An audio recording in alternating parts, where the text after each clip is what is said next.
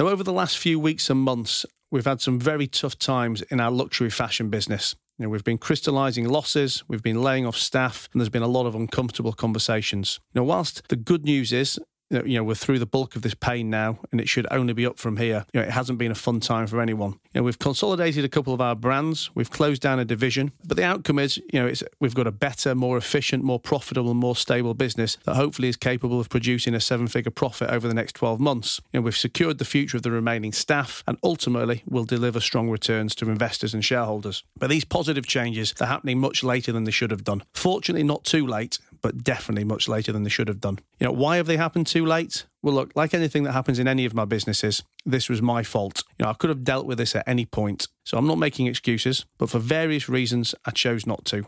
I ignored the warning signs, I denied a lot of common sense, and probably worst of all, I broke my own rules. As the CEO or as the owner of a business, you're responsible for everything that happens within it. Every decision taken, every mistake made, these all come off the back of a plan that you put in place, or a member of staff that you employed, or someone that you allowed to remain in that position. So passing the buck is not permitted, and it achieves nothing anyway. So for anyone listening to this, it is not me slagging off other people. That could not be further from the truth. People who work closely with me in business have heard me say multiple times, it's my fault for allowing to go on. I could have changed this at any point. So I think the lessons of today, unfortunately, are more a case of do as I say and not do as I do, because you need to learn from this by actually doing the opposite of what I did. So which of my rules did I break, and what can you learn from them? I've come up with 9 of them without, unfortunately, having to think too hard. Rule number 1, a business is only a business if it makes money. When I was preparing to record this, I had a few notes down and I couldn't decide which order to put them in. But there is one thing that I think should clearly be first, and that is this, that a business is only a business if it makes money. Because otherwise it's just an expensive hobby or an ego flex.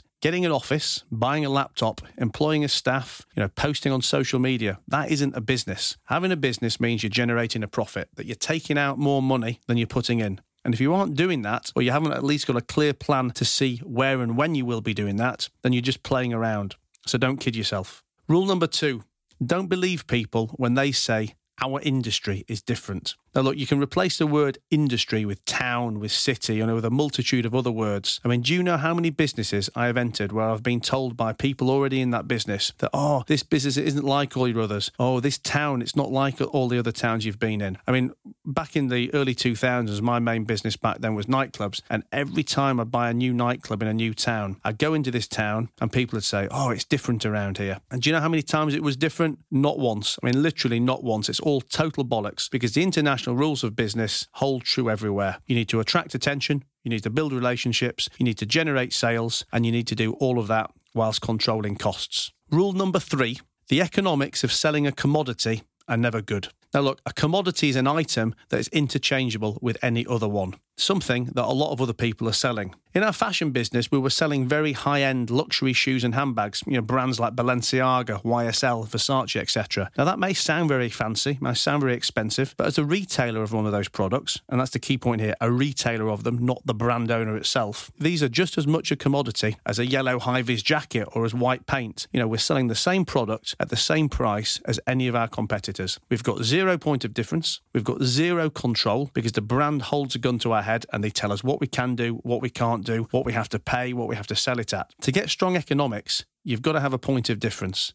You've got to have a brand that you can control, and you need a customer base who is desperate to buy your product above anyone else's. Rule number 4, once someone's off the payroll, they don't give a fuck about you. Now look, one of the main reasons I actually kept these business going in its old form for as long as I did is because I liked a couple of the key personnel involved. And it's not the first time I've done this, and I'm sure it won't be the last. Because at the end of the day, I do like to think I'm a nice guy, and I make a lot of decisions that aren't based simply on pounds and pence. Now, I'm not telling you not to have feelings here, but I do want you to not kid yourself that someone on your payroll is your true friend, because when they've left you, they will never give you a second thought. It's every man, it's every woman for themselves, and that is unfortunately, just the way the world works. Now, again, I'm not saying that you shouldn't care about people, and I'm not saying that you shouldn't make some decisions that aren't based on financial logic, but I just want you to know, because you won't know until it's happened to you, that the chances of someone ever doing the same thing for you are slim to none. So if you're making a decision based on emotion, then you need to make sure that you've got enough cash in the bank to back it up, and don't kid yourself that you're doing it for commercial reasons. And also, don't be surprised if the favour isn't repaid. Rule number 5, work expands to the number of people employed to do that task. I used to look at the staff in this business and regularly say, what the fuck are all these people doing? And I was always giving answers that backed up that they were busy or that they were necessary in the business. I mean, personally, I could just never get my head around it, and I would have never accepted that level of overhead in any other business that I've been involved with. Now, to be clear and to be fair to all the people involved here, I'm not saying for 1 minute that these people were doing nothing, but what I'm saying is that the work they were doing was unnecessary, and it was generating no return on investment, and it was adding no value. And these roles were either created out of vanity or insanity. During the rundown of this business, we've laid off probably circa 80% of the workforce, and it's had zero impact on the overall income of the business. And unbelievably, all the staff that have remained actually still have the capacity to take on more work. Rule number 6, you don't need a top accountant to know if you're making money. Or maybe I should say, you don't need a top accountant to know if you're losing money. Because every business owner or senior leader should be able to calculate their profitability within a 10% range of tolerance on the back of a napkin. You know your turnover, you know your margin,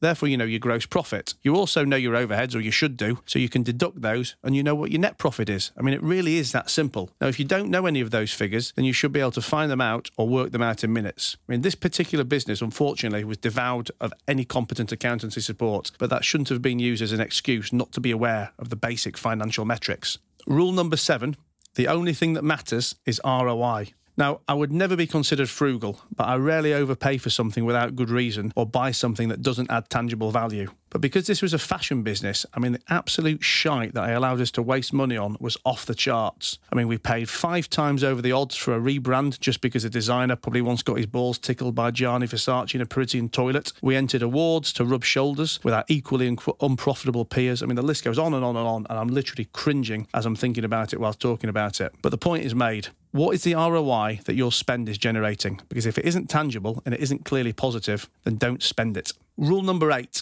success leaves clues. The business within our fashion group are all existing businesses that we acquired that have operated historically for in excess of 25 years. Now, those previous operators must have been doing something right. Now, even if there's improvements that can be made, which there usually are, when you buy a business, there's clearly a core level of success that attracted you to the purchase in the first place. So to wholesale discount the previous owner or the previous management team would not usually be wise. If you're going to make changes, make them step by step and do it relying on hard data and hard facts. Rule number 9.